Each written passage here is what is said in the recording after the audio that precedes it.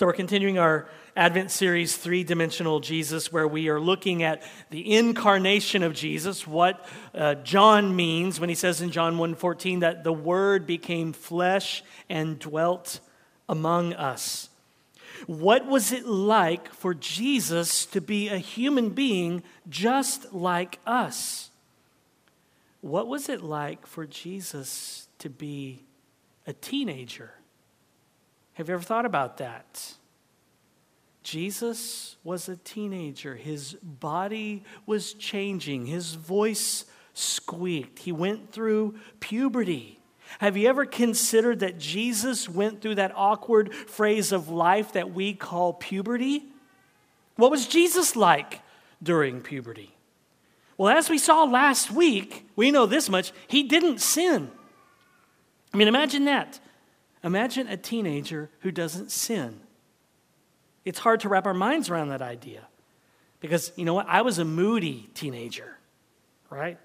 Jesus wasn't a moody teenager. Wow.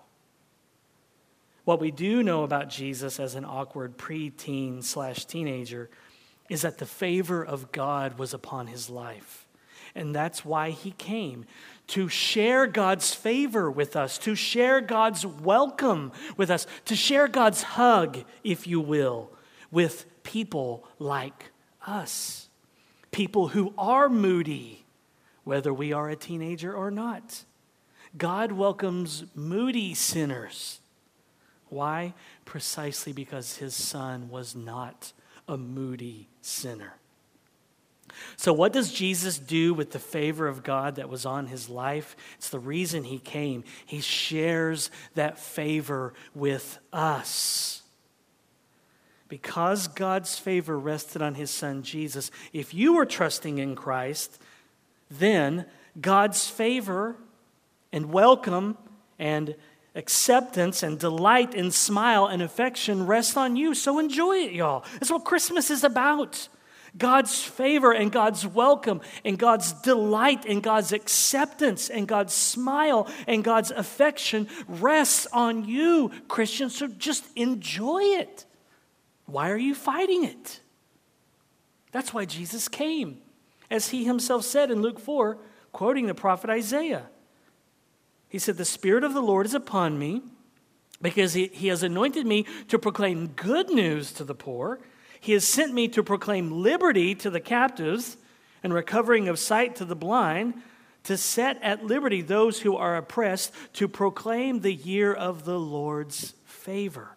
So Jesus came and lived a perfect life, and the favor of God was upon him. He came to proclaim that God's favor was free to anyone, no matter what you've done, to anyone who would believe in him.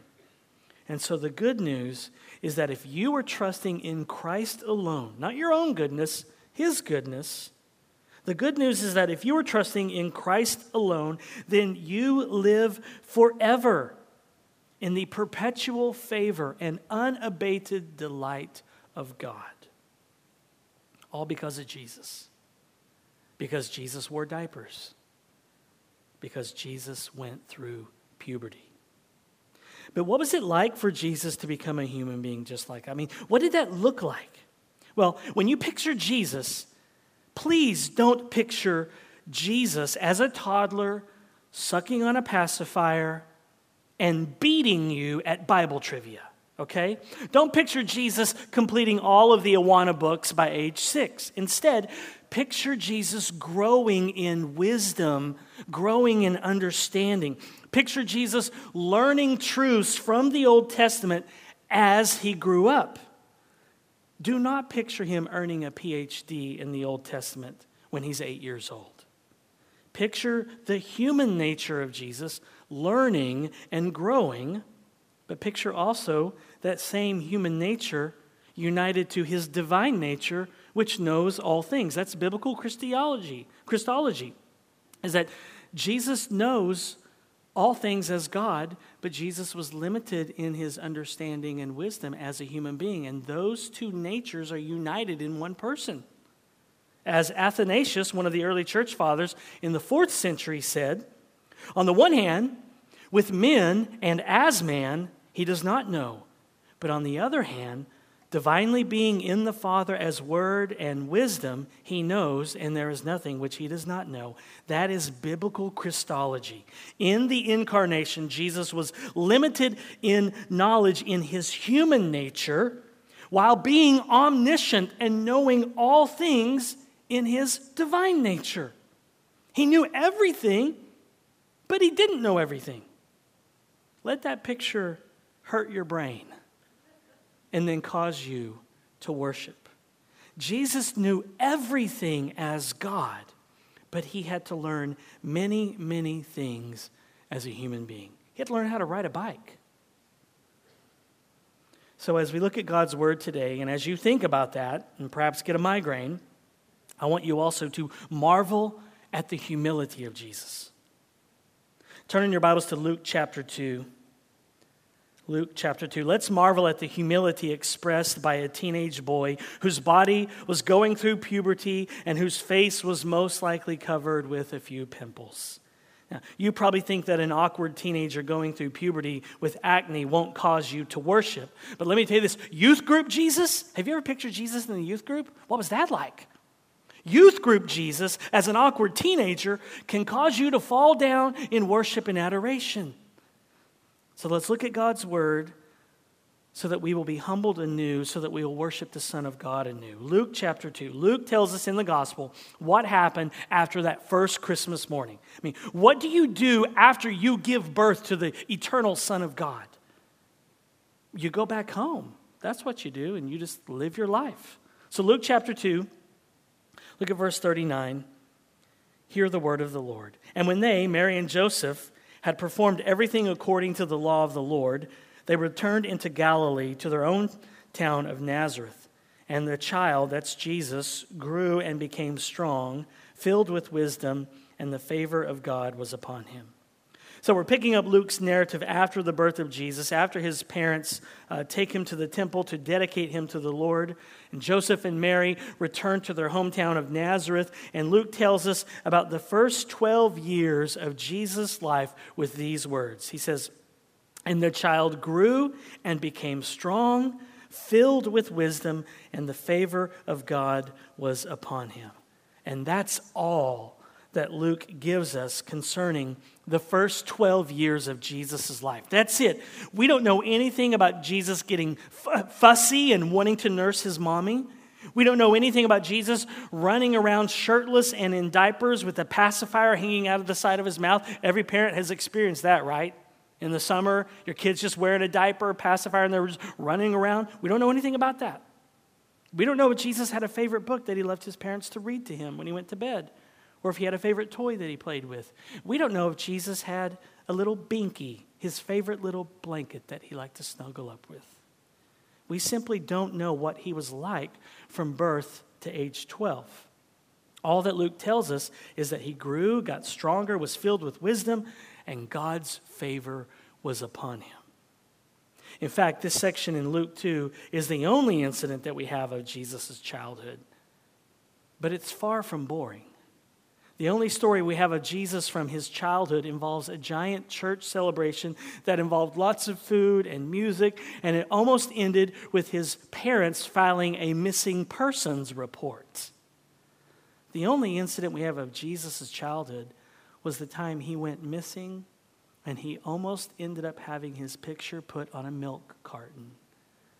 All because he was playing Bible trivia with some seminary professors.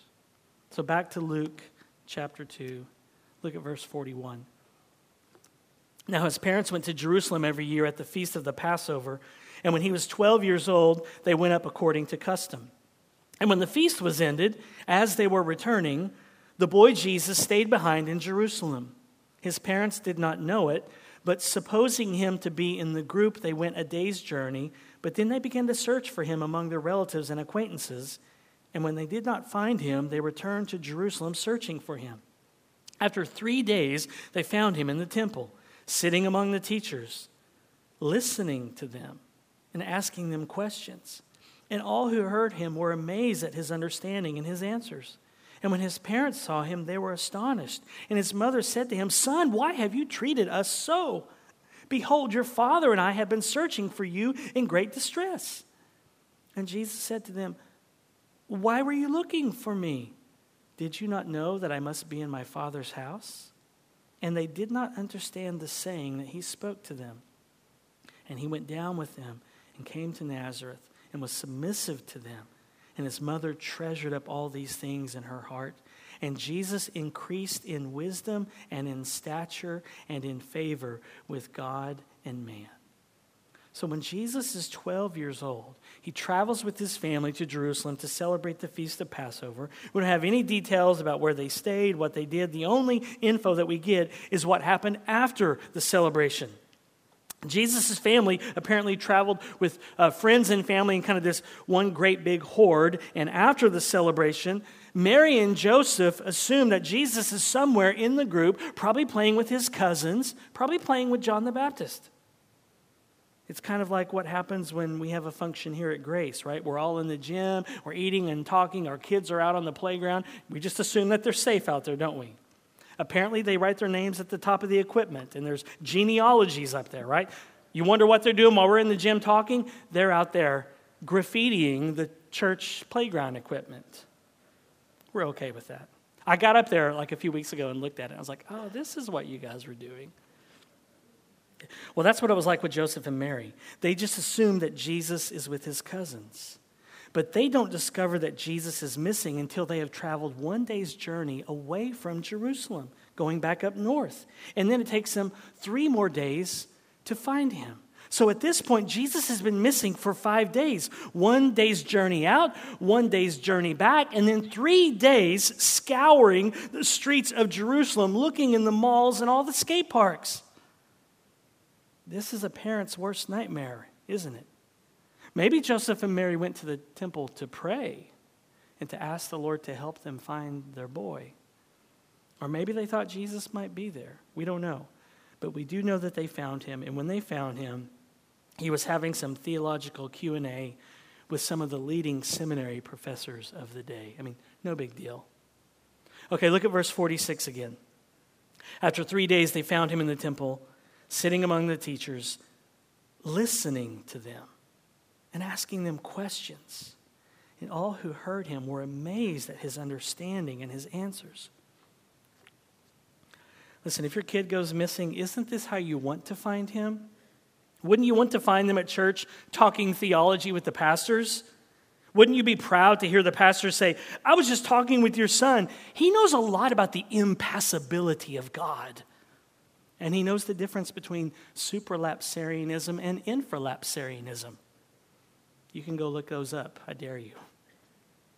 But is that how Jesus' parents react? No. Look at verse 48. And when his parents saw him, they were astonished. And his mother said to him, "Son, why have you treated us so?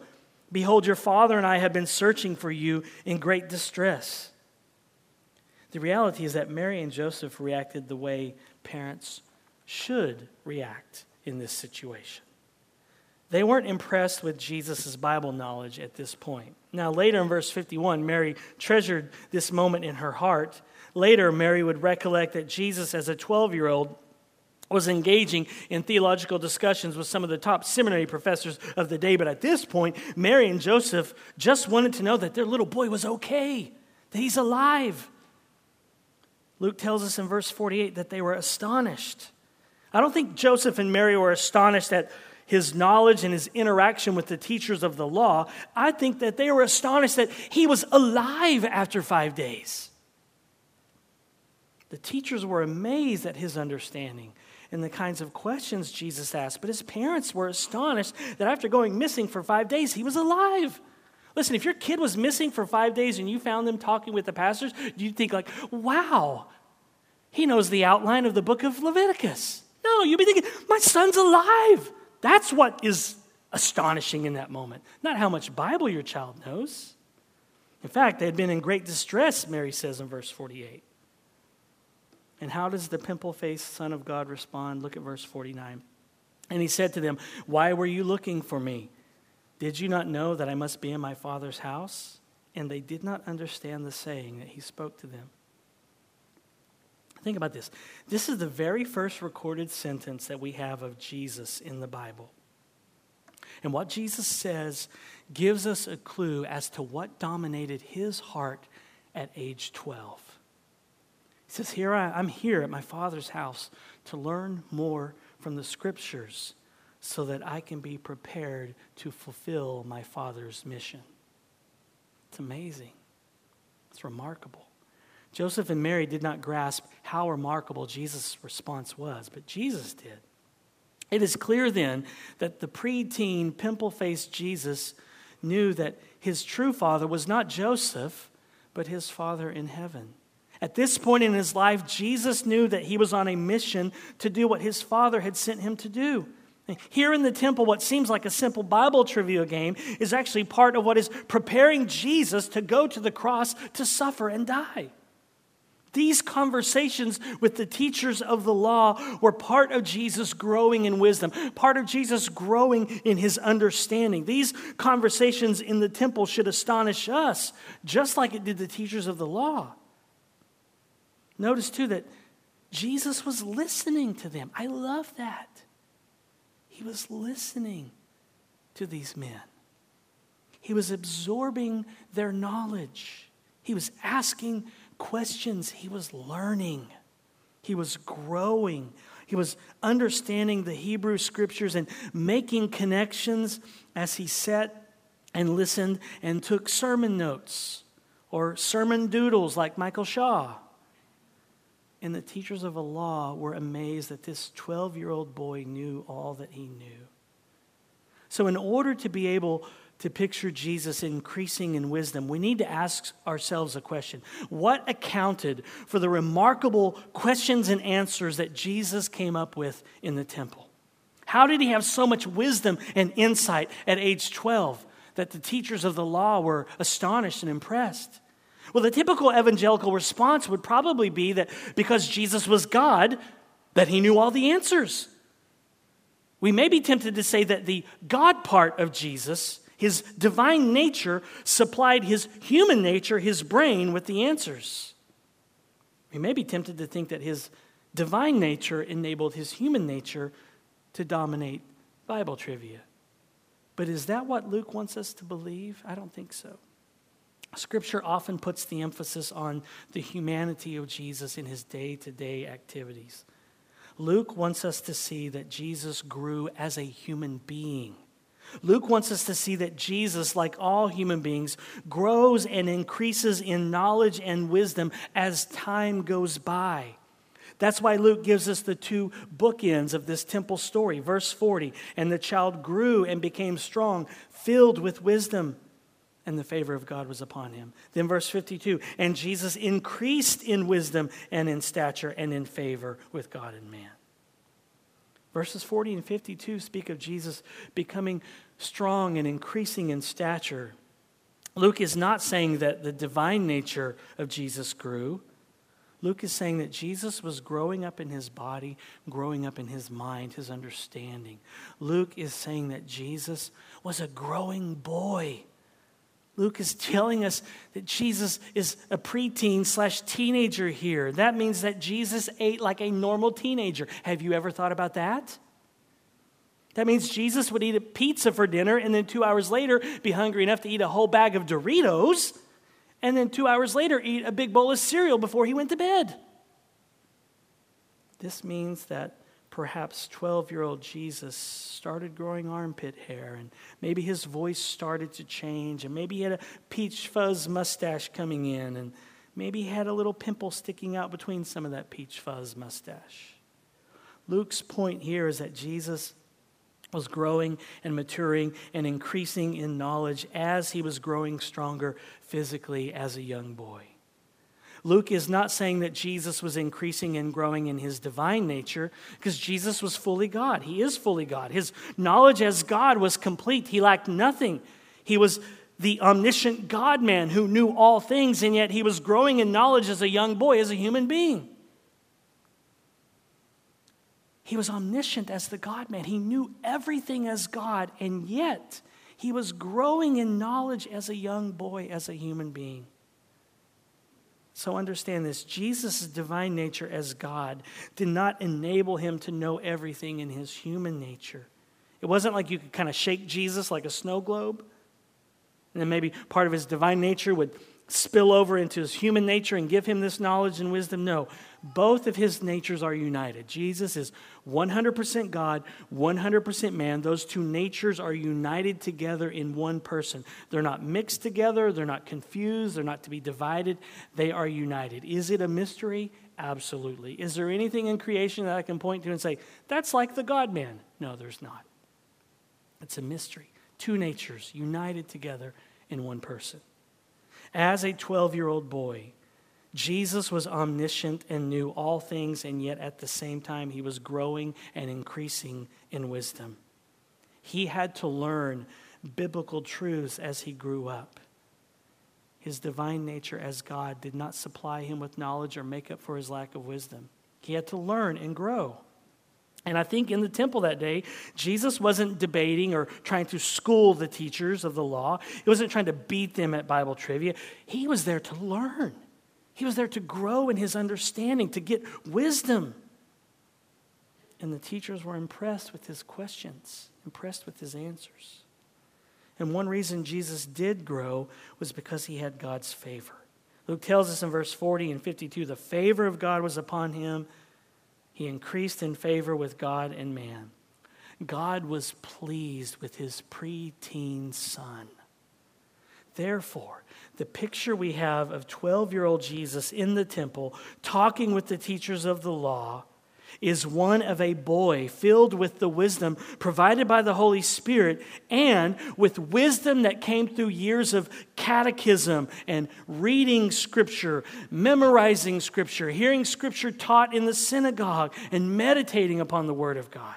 It was as his parents catechized him with the New Jerusalem catechism, perhaps. And as they talked with Jesus about God's word, and as he read and studied and memorized and meditated upon God's word, he began to grow in wisdom. And because the Spirit was at work in Jesus' heart and mind, illumining the Scriptures, then it stands to reason that at some point in time it dawned on Jesus that the Old Testament spoke of him. Think about that. At some point, the dots begin to connect and the lights go off, and Jesus, however old he is, realizes these passages are about me. Let this blow your mind. There must have been a day, a specific time when the Holy Spirit illumined Jesus' mind and he understood that he was the Messiah. Think about that. At some point, as Jesus is reading Isaiah 53, which speaks of the suffering servant, it dawns on Jesus in his human nature, as the Spirit illumines his mind, that he is the one that Isaiah is talking about. As he reads Psalm 22, at some point, Jesus understands that the person in Psalm 22 is speaking about his suffering on the cross. So maybe the real question is not, Mary, did you know? But Jesus, did you know that you would walk on water? And to that, Jesus would reply, as God I knew, but as a human being, I had to learn that truth. That's the real question. It's not, Mary, did you know? The real question is, Jesus, did you know? And he would say, at some point, I began to know and to understand. Listen, if 12-year-old Jesus knew he could walk on water and he went to Hume Lake in the summer, what do you think 12-year-old Jesus is going to do? He's going to walk on water, isn't he? He's like, hey guys, hold my juice box and walk on water. I don't know when he realized he could walk on water. Jesus had to learn things. He had to grow in his understanding of his mission. And at least by age 12, he appeared to know much of it. Or at least he knew that he should be in the temple learning from these seminary professors, these teachers of the law. So as Jesus grew up, the Spirit illumined his mind, and he began to understand from the Old Testament scriptures that he would be rejected and that he would suffer unimaginable pain and agony through crucifixion as he bore the weight of the sins of the world. I mean, imagine Jesus coming to grips with this at age 12, realizing that he will go and bear the wrath of God for the sin of mankind. Was it age 20 We don't know, but at some point the reality of that just kind of sits in, that I am going to die a brutal death for the sins of my brothers and sisters, my mom and dad, for my cousin John the Baptist. How amazing. Jesus was just like us, except he never sinned. Otherwise, he was just like us. In his humanity, he had to learn and grow.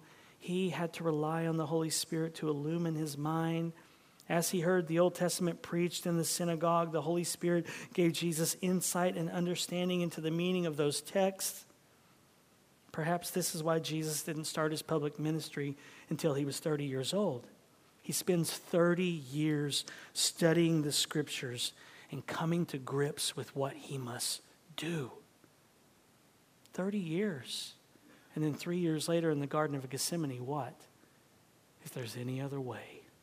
I've known this for a while, but Father, is there any other way? Do I have to go to the cross? Now, in his divine nature as God, Jesus knew he had to go to the cross. There in the Garden of Gethsemane, you see his human nature. He's appealing from his human nature as man to his Father in heaven and saying, is there any other way? I've known for a long time. Maybe at age 12 he figured out, maybe age 15. But he's known for, Father, I've known for a while. 20 years maybe, 18 years. But is there any other way? Bruce Ware says, for 3 decades, the Spirit worked within Jesus, instructing him, bringing him yet greater and greater insight, until finally the day came when he was ready to face the devil, the Pharisees, the demons, and his disciples, all with the Word of God deeply enmeshed in his soul. And because Jesus had the Word of God deeply enmeshed in his soul, he knew that his mission was to come and to proclaim the year of the Lord's favor. That means that Jesus came to proclaim to you that God's favor, welcome, delight, acceptance, smile, and affection rest on you. Enjoy it, y'all. If you trust in Jesus, this can be true of you. You will live forever in the perpetual favor and unabated delight of God. Scotty Smith says, the gospel puts an end to the spiritual equivalent of the daisy game. He loves me not. We live in the perpetual favor of God. Listen, God does not love you, Christian, to the degree that you are like Jesus. He doesn't love you to the degree that you are like Christ. Are you holy enough? Are you reading the Bible enough? Do you serve enough? Do you give enough? He doesn't love you to the degree that you are like Christ. He loves you to the degree that you are in Christ, to the degree that you are united to his Son by faith. And if you are, then he loves you unconditionally. Jesus came because we are not like him.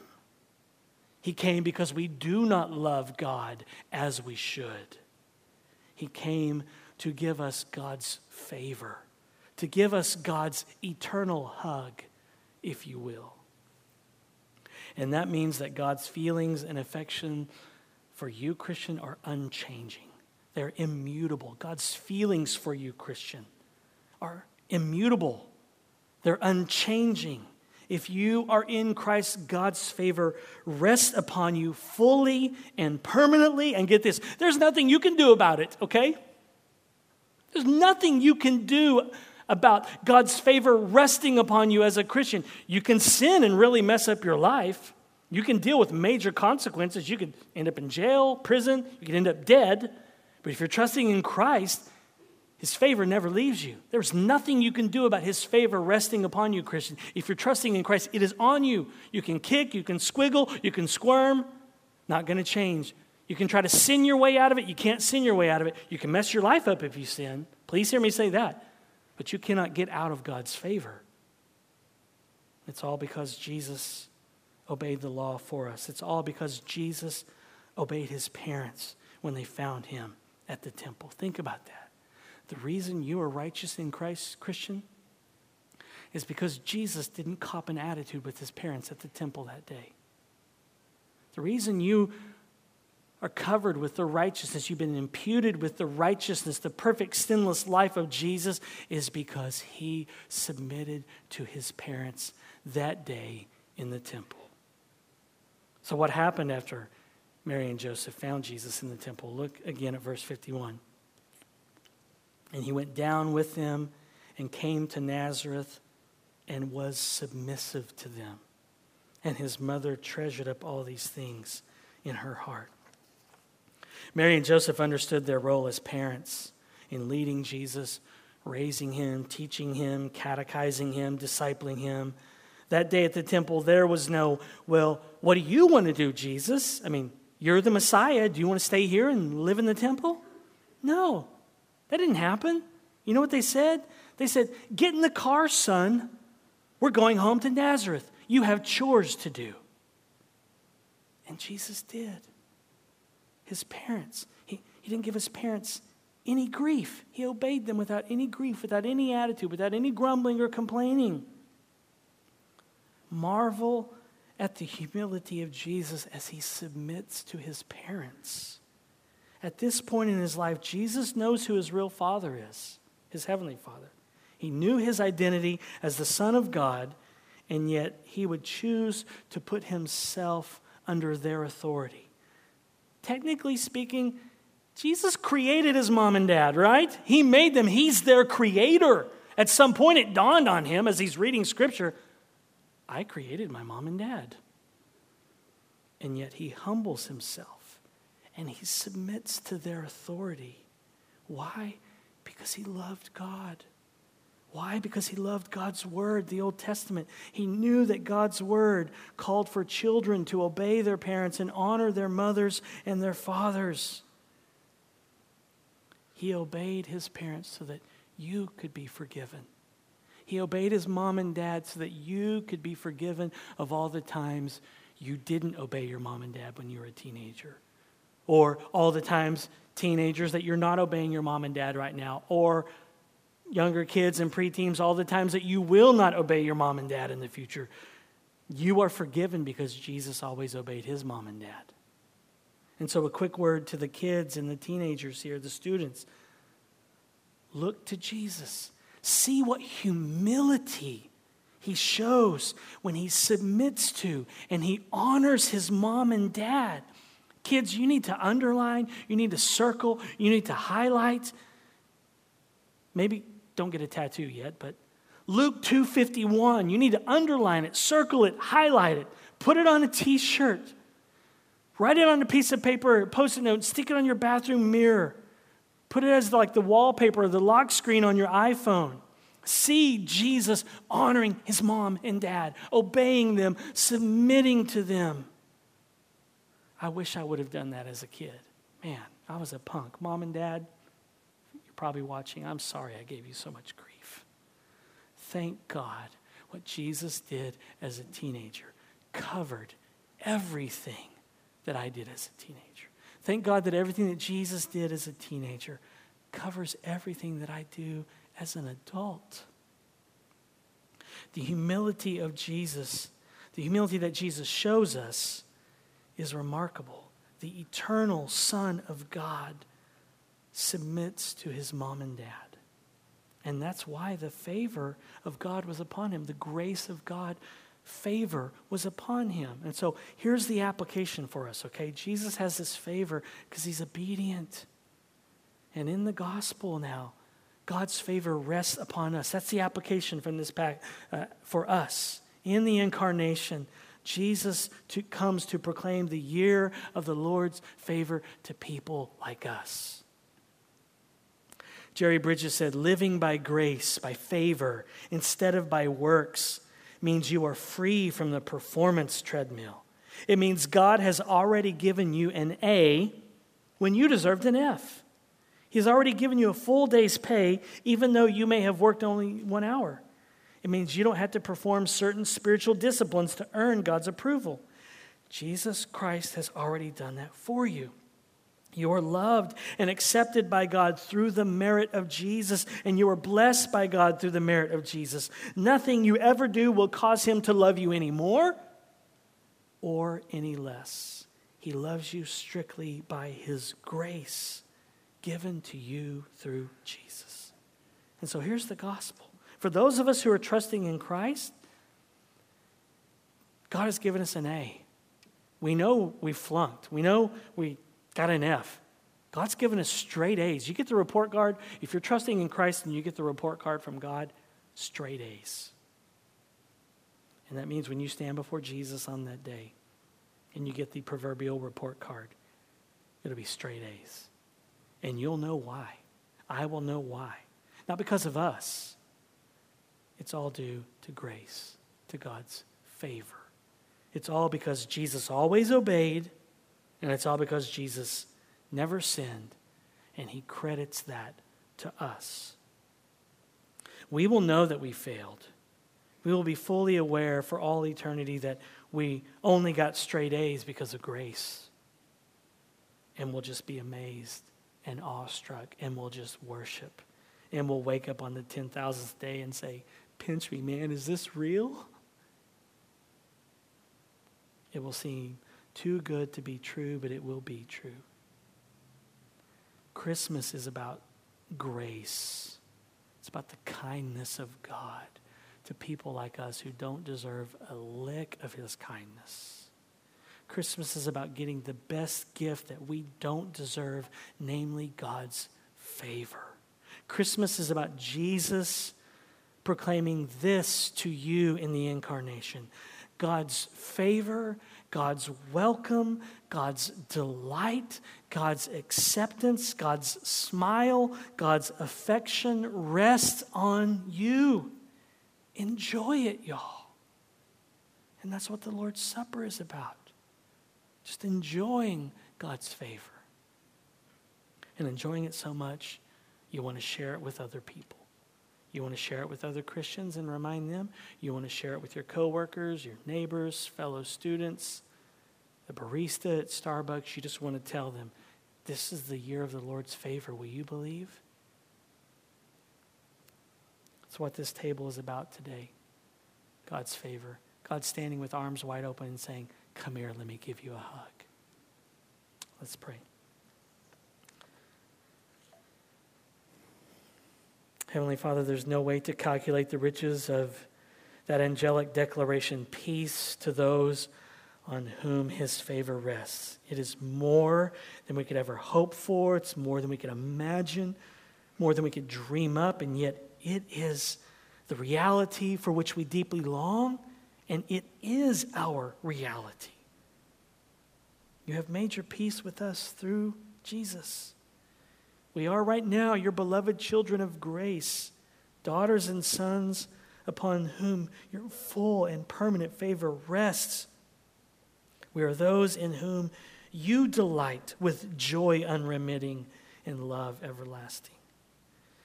So if unredeemed angels were in awe of such good news, how much more should we, Father, be staggered and astonished and humbled and grateful and liberated and transformed. And so we ask you today on the second Sunday of Advent, by the power of your Holy Spirit, please inflame our hearts and stir up our affections.